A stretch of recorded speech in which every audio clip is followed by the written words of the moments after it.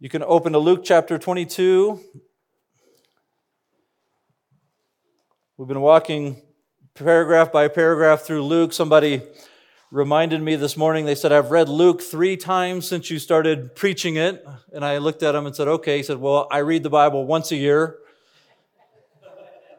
Meaning you've been walking through this for 3 years. We're really close to the end, all right?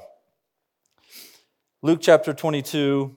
We'll be in verses 7 through about 20 there.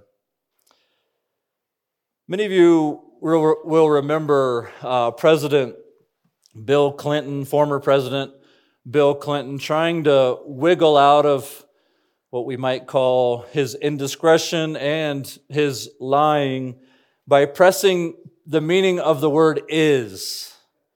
Right? He offended everyone's intelligence by saying, well, that depends on what the definition of is. Well, long before Bill Clinton, there was actually a raging theological debate around the word is. There's been centuries of arguing surrounding Jesus' words, the words that Nate read for us earlier, when Jesus says, this bread is my body. This cup is my blood. The Roman Catholics developed a view that took Jesus' words quite literally there. They took is to be, that when you partake of the Lord's Supper, the bread and the cup actually are the body and bread of Jesus, that they become the body and bread of Jesus, that you are actually feasting on His flesh, you are partaking of Him, but not in a way, and I'm not being rude, this is what they say, not in a way that's obvious to the senses, or you might say, not in a way that your taste buds can tell. During the Reformation, Martin Luther then argued against the Roman Catholic position, saying, no, is means something different. Is there, this bread is my body, means not that they become the blood and the body of Jesus, but that the presence of Jesus is in, with, it's under, it's all around the elements when you take the Lord's Supper. There was another reformer named Ulrich Zwingli. He was a contemporary of Martin Luther, and he argued that is means something else. He argues that is meant metaphorically, that Jesus is instituting a symbol. He argued that if Jesus stood before His disciples and pointed to the bread and said, this is my body, they would have clearly understood that to be a figure of speech, a metaphor. In fact, he pointed to Luther's view and he said, actually, if we take is to be literal, he told Luther this, we don't arrive at your position, we arrive at the Roman Catholic position. Well, this morning, we dive into the text and we want to examine the teaching of Jesus. And we have a position, we'll argue for a position, but our goal this morning is not primarily to resolve, engage in long-standing theological debate. Instead, we want our minds, I would say this, we want to be theologically precise, not so that we can be precise, but so that our minds might drift back to Calvary, to be reminded of what Jesus has actually accomplished for us, to have our faith strengthened by recalling the work that God has accomplished in demonstrating His immeasurable love toward us in Christ Jesus through the giving of His body and the shedding of His blood. And so that's what we want to do from our text this morning. What we sometimes miss as we come to Luke 22, we want to get so quickly to the Lord's Supper. What does it mean? How should we practice it? What does Jesus mean by is? We kind of miss that this is all actually centered around the observance of the Passover. And that's why this is often called the Last Supper. It's the last time that Jesus will observe this meal with His disciples, the Passover meal. And what Jesus is going to do, as you'll see, is He's going to use the Passover as a way to anticipate His sacrificial death on our behalf. So in our text, as we kind of walk through this, I think you'll see there's these two events that Jesus is going to hold up, and they parallel each other. And so In one sense, Jesus is going to look back to the Passover, back to the Exodus, and we'll explain that. If you haven't grown up in church, been around church, Passover, Exodus, we'll talk about that. But what he's going to do is he's going to take up this event, and from his perspective in time, he's also looking forward to his death. He's also looking forward to his sacrificial death on the cross. So we want to take both of those in order here. Let's look back at the Passover, and then we'll see how Jesus then looks forward to his cross. Point number 1 this morning, looking back at the Passover, there in verses 7 through 13, we see it's the day of unleavened bread on which the Passover lamb is to be sacrificed. Now, chapter 22 opened with the betrayal of Jesus. It said, as the Passover and as the day of unleavened bread are drawing near. Well, in verse 7, they're here. All right, it's the day, Luke calls it the day of unleavened bread on which the Passover lamb was to be sacrificed.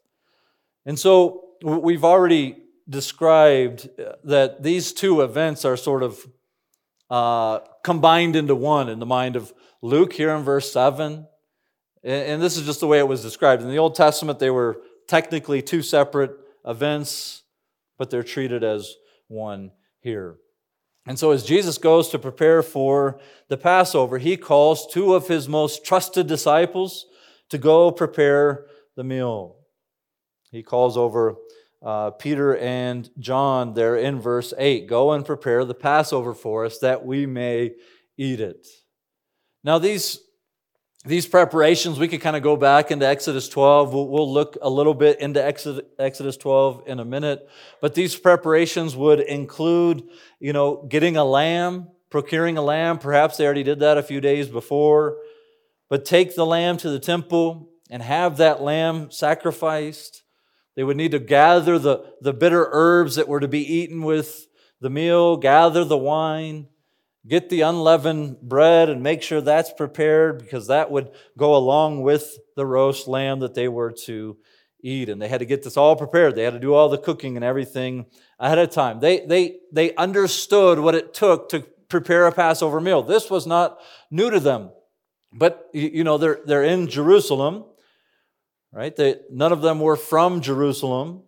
So their question to Jesus is not, what do we do, but where are we supposed to do this? They couldn't draw straws, and we're doing it at your house. So Jesus tells them then that they should go into the city and look for a man carrying a jar of water and meet him. Right? And we might be thinking like, okay, can I get one more detail at least, right? You could hardly do that in Custer, much less Jerusalem that's busy.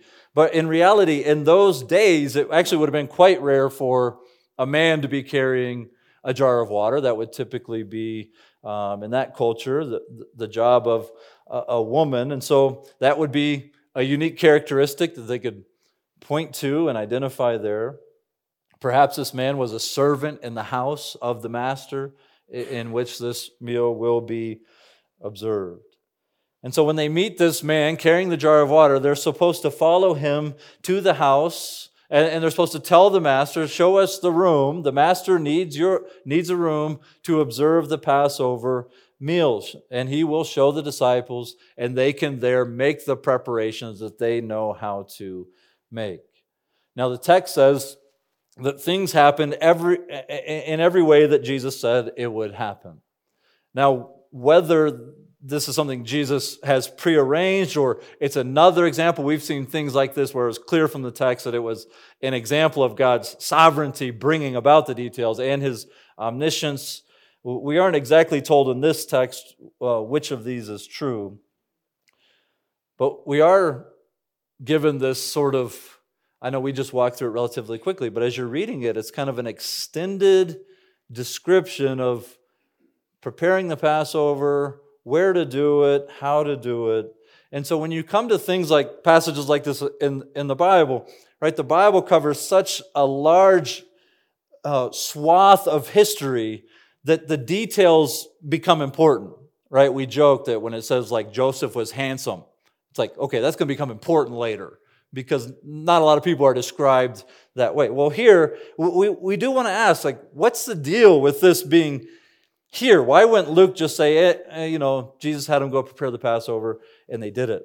Who cares where they really meet? Why does Luke, in other words, here's what we're asking of the text. Why does Luke slow down the narrative and describe to us what would be kind of these mundane details about the preparation of the Passover?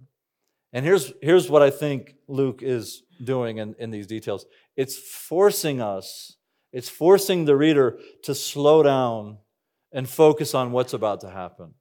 Right? I think this is Luke's way of saying, like, hey, pay attention here. Don't just gloss over this in one line. We aren't kind of zooming by this narrative. This meal matters. This meal is important. It's one of the most important narratives in this book. Slow down and let's think about it. So that's what we want to do this morning. And we want to start by thinking about the Passover that's mentioned 5 times in chapter 22. 5 times the Passover is mentioned in this chapter. So in verse 7, it's the day of unleavened bread on which the Passover lamb was to be sacrificed. Now, both these events, again, that we argued are sort of treated as one. Even in verse 7, you can see that. They were both designed as a way to commemorate the Exodus when God freed His people from slavery to Egypt. And this was a deliverance of epic proportions.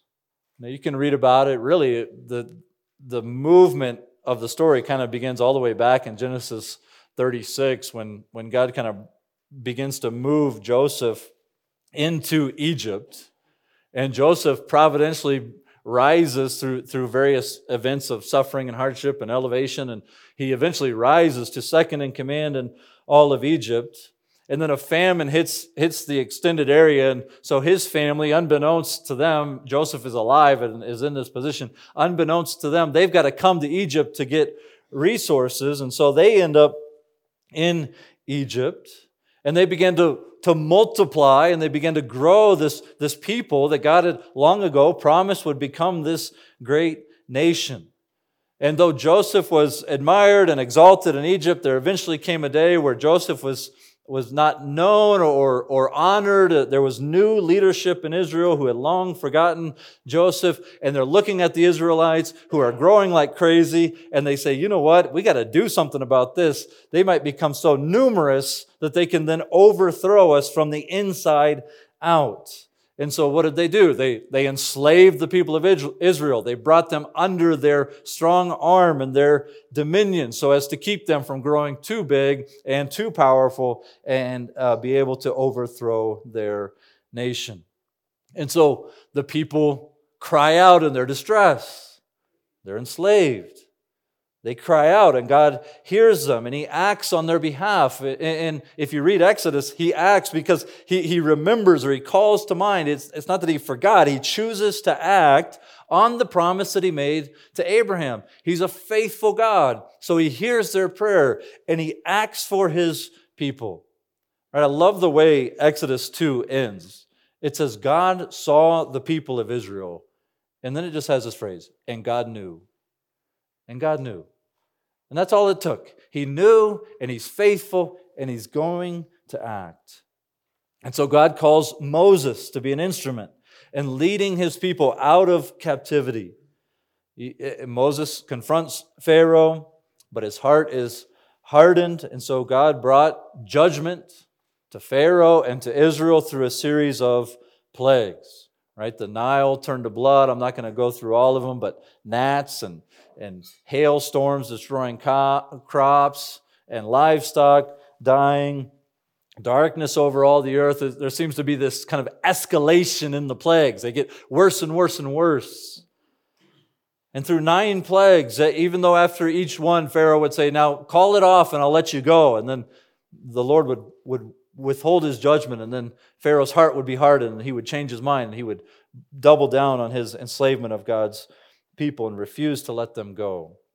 9 plagues hadn't humbled Pharaoh to the point of being willing to submit to God and allow Israel to go free. So there's this 10th plague that would be the worst judgment of them all. The angel of death would slay the firstborn in every family of both man and animal. The firstborn killed. And there would be weeping throughout all of Egypt when this final judgment fell. But God provided a means of escape. He provided a way to be passed over from His wrath.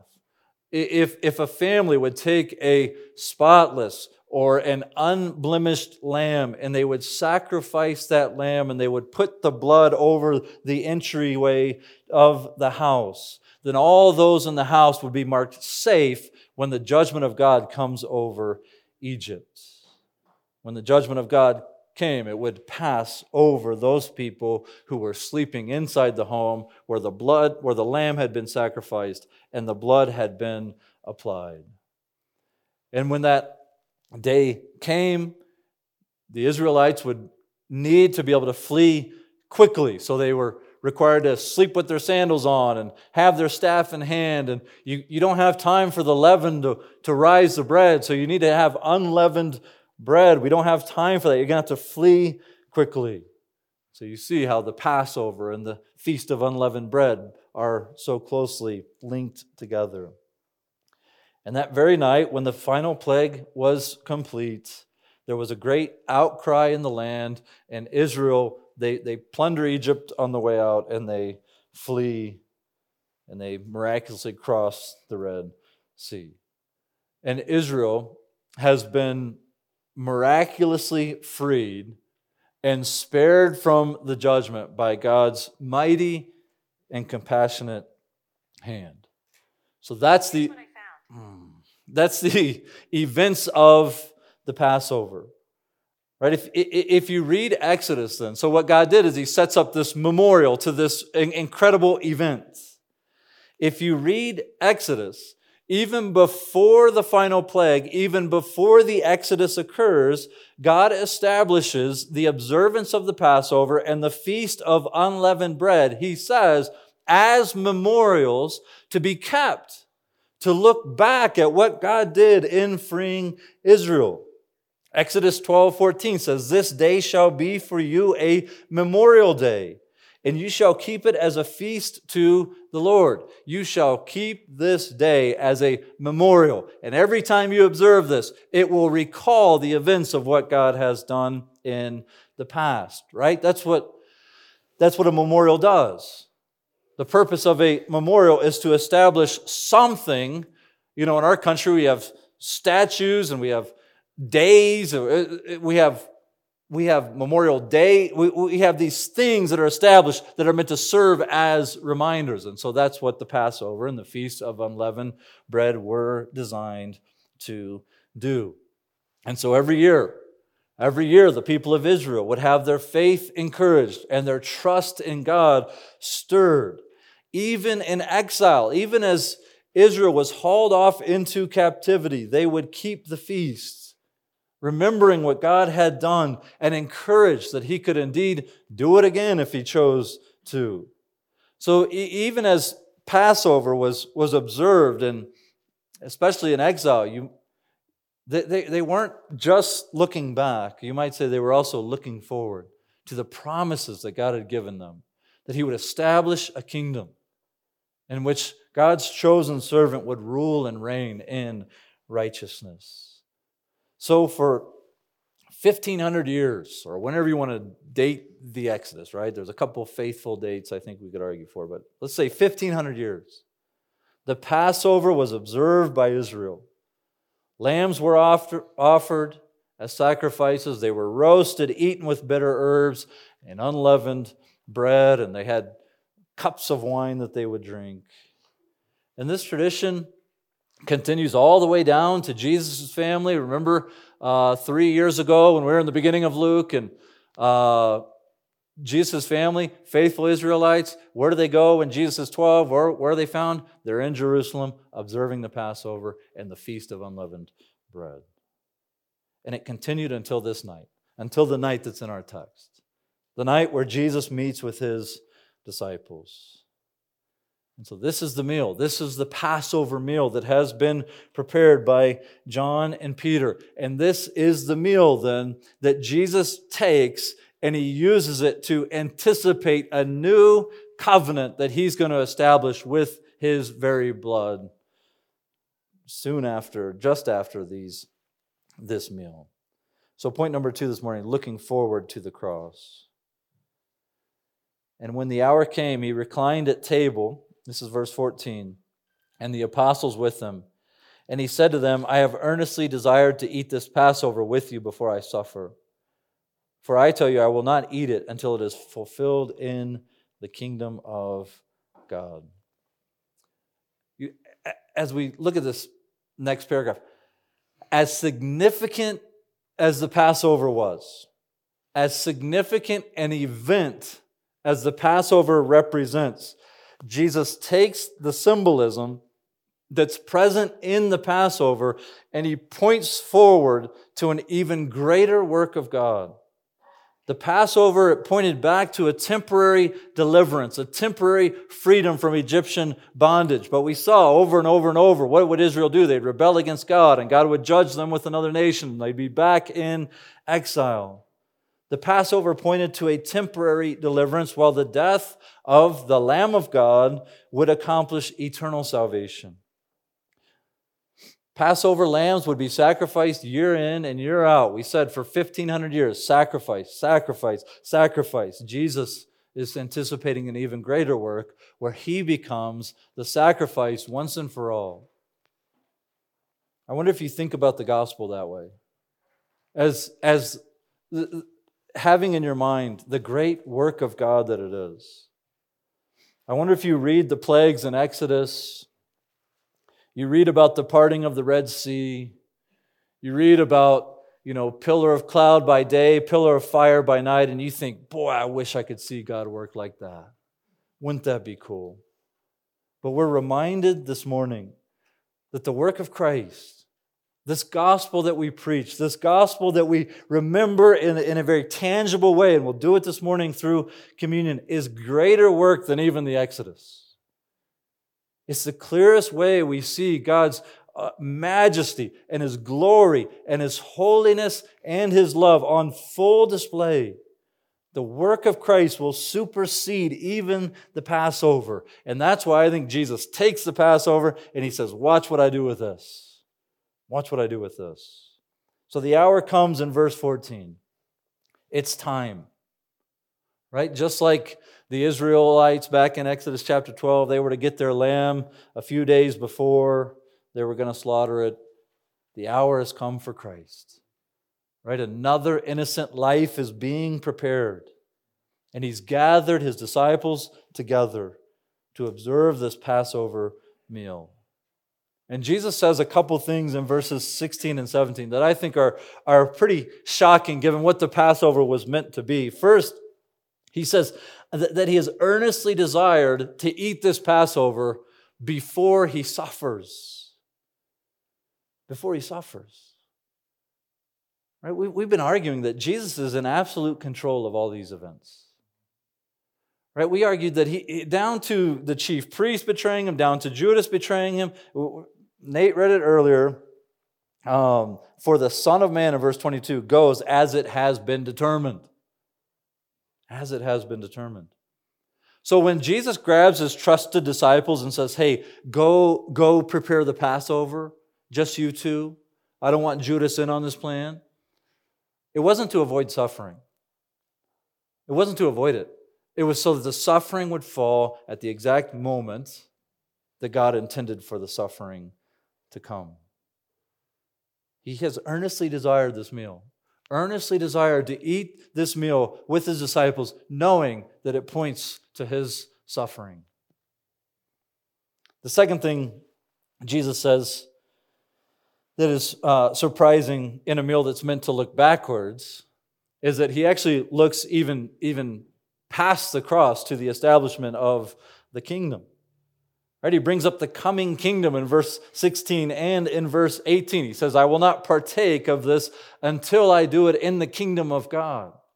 Now, I think it's clear contextually that Jesus partook of this Passover meal. I think it's best to say, like, he's saying, I will not partake of this again until the kingdom of God comes. So Jesus has just wrapped up this long section on the return of the Son of Man. And here he sort of anticipates, again, this intervening period where he will not be physically present with his people. Instead, he points to a feast that he will share with all of his people in the kingdom of God. And so the theme of eschatology, the theme of the end, the theme of the return of Christ, the theme of the kingdom of God and the rule and reign of Christ, it's not missed on this passage. It's still infiltrating our text. And I think this helps us understand the emphasis when the Apostle Paul talks about what to do in 1 Corinthians when you take communion. Really, he's kind of blasting the Corinthians for abusing communion. What does he say? He says, when you take communion, you're proclaiming the Lord's death through this observance of the Lord's Supper until he comes. I used to understand kind of intellectually, okay, the Lord's Supper is tied to his coming, but I didn't understand that it's because Jesus did that. Because Jesus established that and said, I'm going to partake of this, a celebratory meal again with you when the kingdom comes. That's why Paul looks forward to this return and in the Lord's Supper then longing for the return of Christ. When we don't need a little cracker and a little cup of juice to remind us of the sacrifice of Christ because he's there, he's with us. It also alerts us to a huge shift that's happening in the way God is working in this world. Right? Jesus says, I'm not going to observe the Passover until I do it again in the kingdom of God. This is a huge shift in what we might call salvation history. Jesus is changing the requirements for Passover, for his people. One commentator said it this way, that Jesus would speak of a future event in the middle of a meal that looks back to the Exodus as highly suggestive. He compares salvific eras, one past and the other yet to come. Let me just say it this way. The old covenant is passing away. The new covenant is about to be established with the blood of Jesus Christ. Now, with all that, hopefully we're ready to look at the words of Jesus in verse 19 and 20. And he took bread, and when he had given thanks, he broke it and gave it to them, saying, This is my body, which is given for you. Do this in remembrance of me. And likewise the cup after they had eaten, saying, This cup that is poured out for you is the new covenant in my blood. So we see that, again, Jesus is kind of picking up aspects of the Passover, celebrating the sacrificial death of a lamb that saves people from the wrath of God, and he's anticipating something completely new, completely different. He takes some of that unleavened bread and he gives thanks to God for it. This would have been one piece of bread that's kind of broken apart and distributed for our sakes. Barb goes ahead and does that for us. Thank you, Barb. But it's broken and it would be shared among the group. But instead of saying this unleavened bread represents the quickness with which Israel would have to flee Egypt. Right? Jesus doesn't say that. He doesn't say this unleavened bread. It pictures the Exodus on the night of the Passover. Remember, they had to eat unleavened bread. No, he says, this bread, or this is my body, which is given for you. Jesus takes up the imagery of the Passover and he reinterprets or reestablishes a new symbol. The bread represents the incarnate, sinless body of Jesus that will soon be nailed to a cross.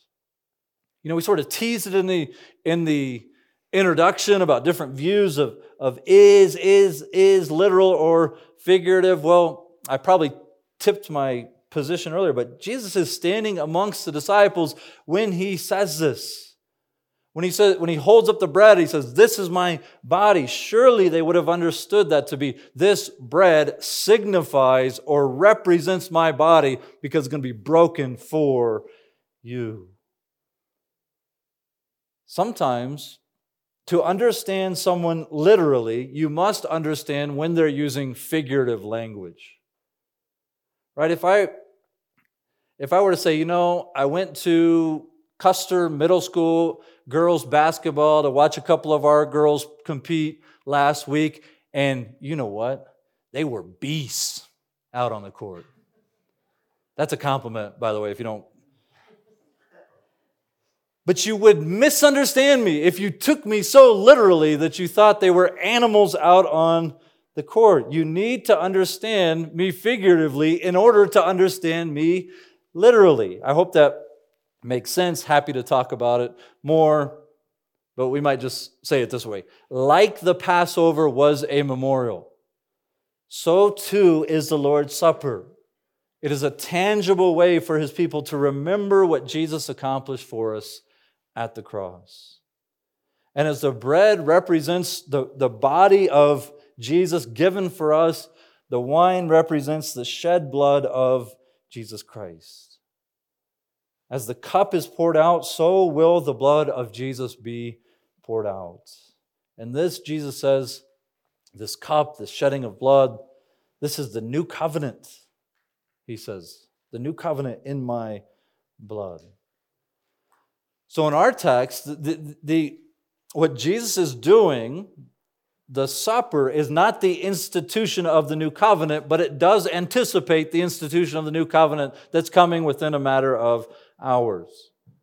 It would be the shedding of blood that would establish this new covenant. Now, the old covenant was established with Israel, and it was temporary by design. If you're wondering, what are we talking about, Old Covenant, New Old Covenant, read Genesis, Exodus, Leviticus, Numbers, Deuteronomy. Just do that. That's easy, right? But the Old Covenant given to Israel was temporary by design. It was meant to pass away. Here's how Jeremiah describes the new covenant. He kind of looked forward and said, it's coming. He says in Jeremiah 31:31, "Behold, the days are coming, declares the Lord, when I will make a new covenant with the house of Israel and with the house of Judah. Not like the covenant that I made with their fathers on the day when I took them by the hand to bring them out of the land of Egypt." He made a covenant with them when He brought them out of Egypt. It was the Mosaic covenant, the old covenant. And this new covenant, He says, is not going to be like that covenant. Though my covenant that they broke, though I was their husband, declares the Lord. For this is the covenant that I will make with the house of Israel after those days, declares the Lord. I will put my law within them, and I will write it on their hearts, and I will be their God, and they shall be my people. And no longer shall each one teach his neighbor and each his brother, saying, Know the Lord, for they shall know me. From the least of them to the greatest, declares the Lord, for I will forgive their iniquity, and I will remember their sins no more. I will forgive their iniquity, and I will remember their sins no more. And that's what Jesus is saying, I've come to do. Now, part of the mystery of the gospel is that this covenant goes not just to Israel, but to the nations. Think about Hebrews 9:15.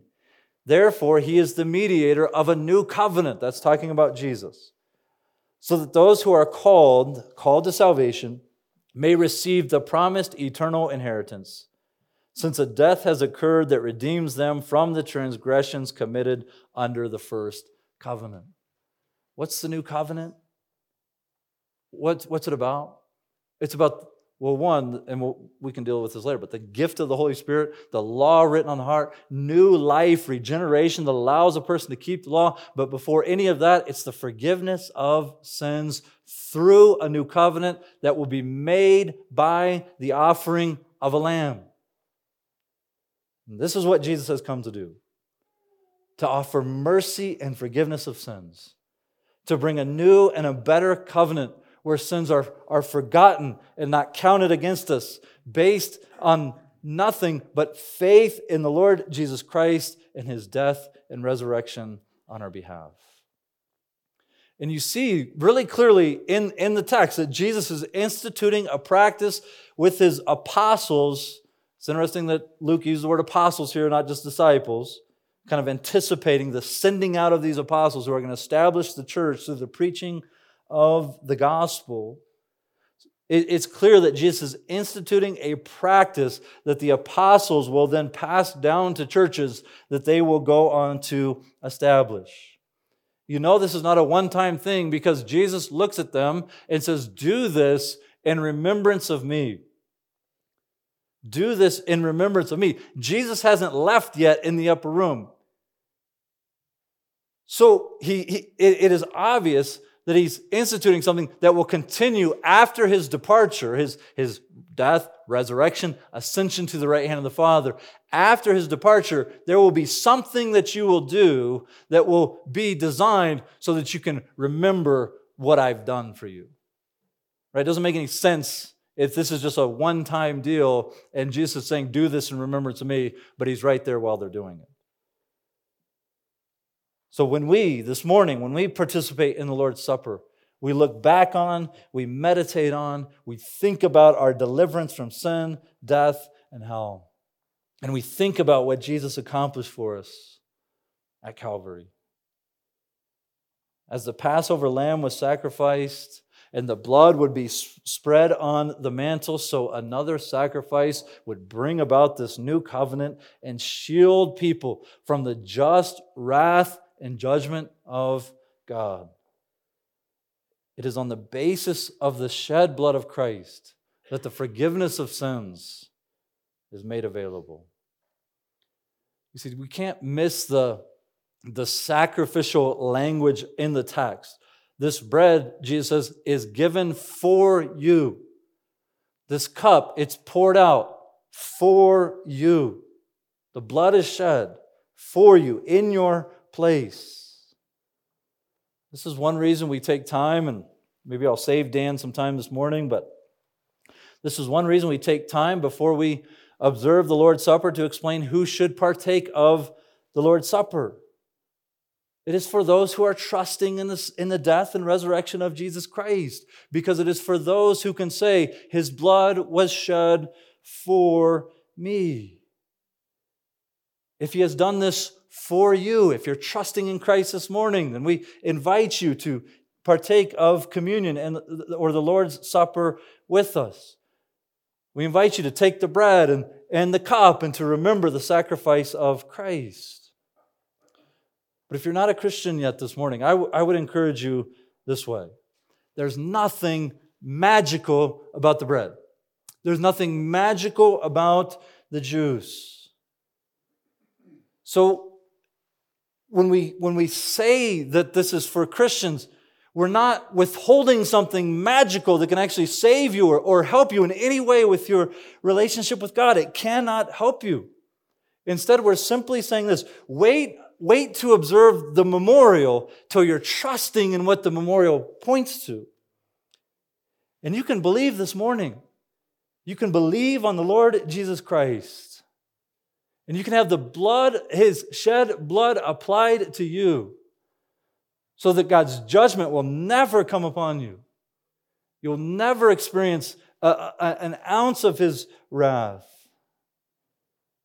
His work can be applied to you by simple reliance.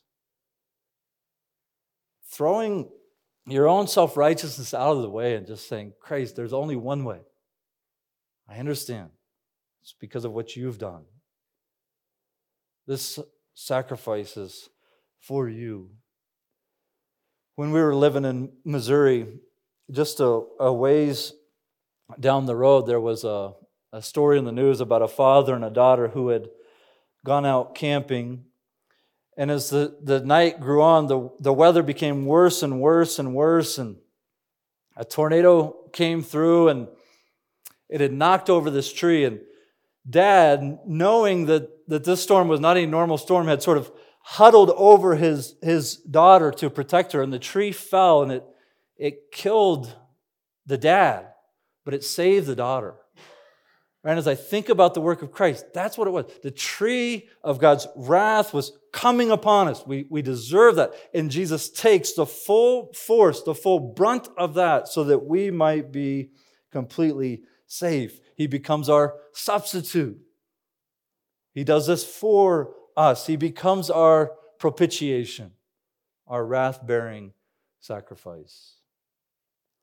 I was listening a while back to D.A. Carson, and he was teaching on the Passover, and he shared this, sort of a fictional conversation between two Jewish people on the eve of the Passover. He said that, in this sort of fictional instance, he says one guy approaches another and says, "Boy, are you a little nervous about tonight? Are you a little bit scared about what's going to happen? I mean, this is scary stuff. Firstborn killed." And the second guy says, "Man, God has told you what to do. Sacrifice the lamb, spread the blood. You've done that, haven't you?" And the first guy says, "Yeah, I did that. But I don't know. It's just, I'm a little nervous." The other one responds, "I'm not. I'm looking forward to marching out of here tomorrow morning with my entire family intact." And D.A. Carson said, which one of them lost their firstborn that night? Which one of them lost their son? The answer is neither one.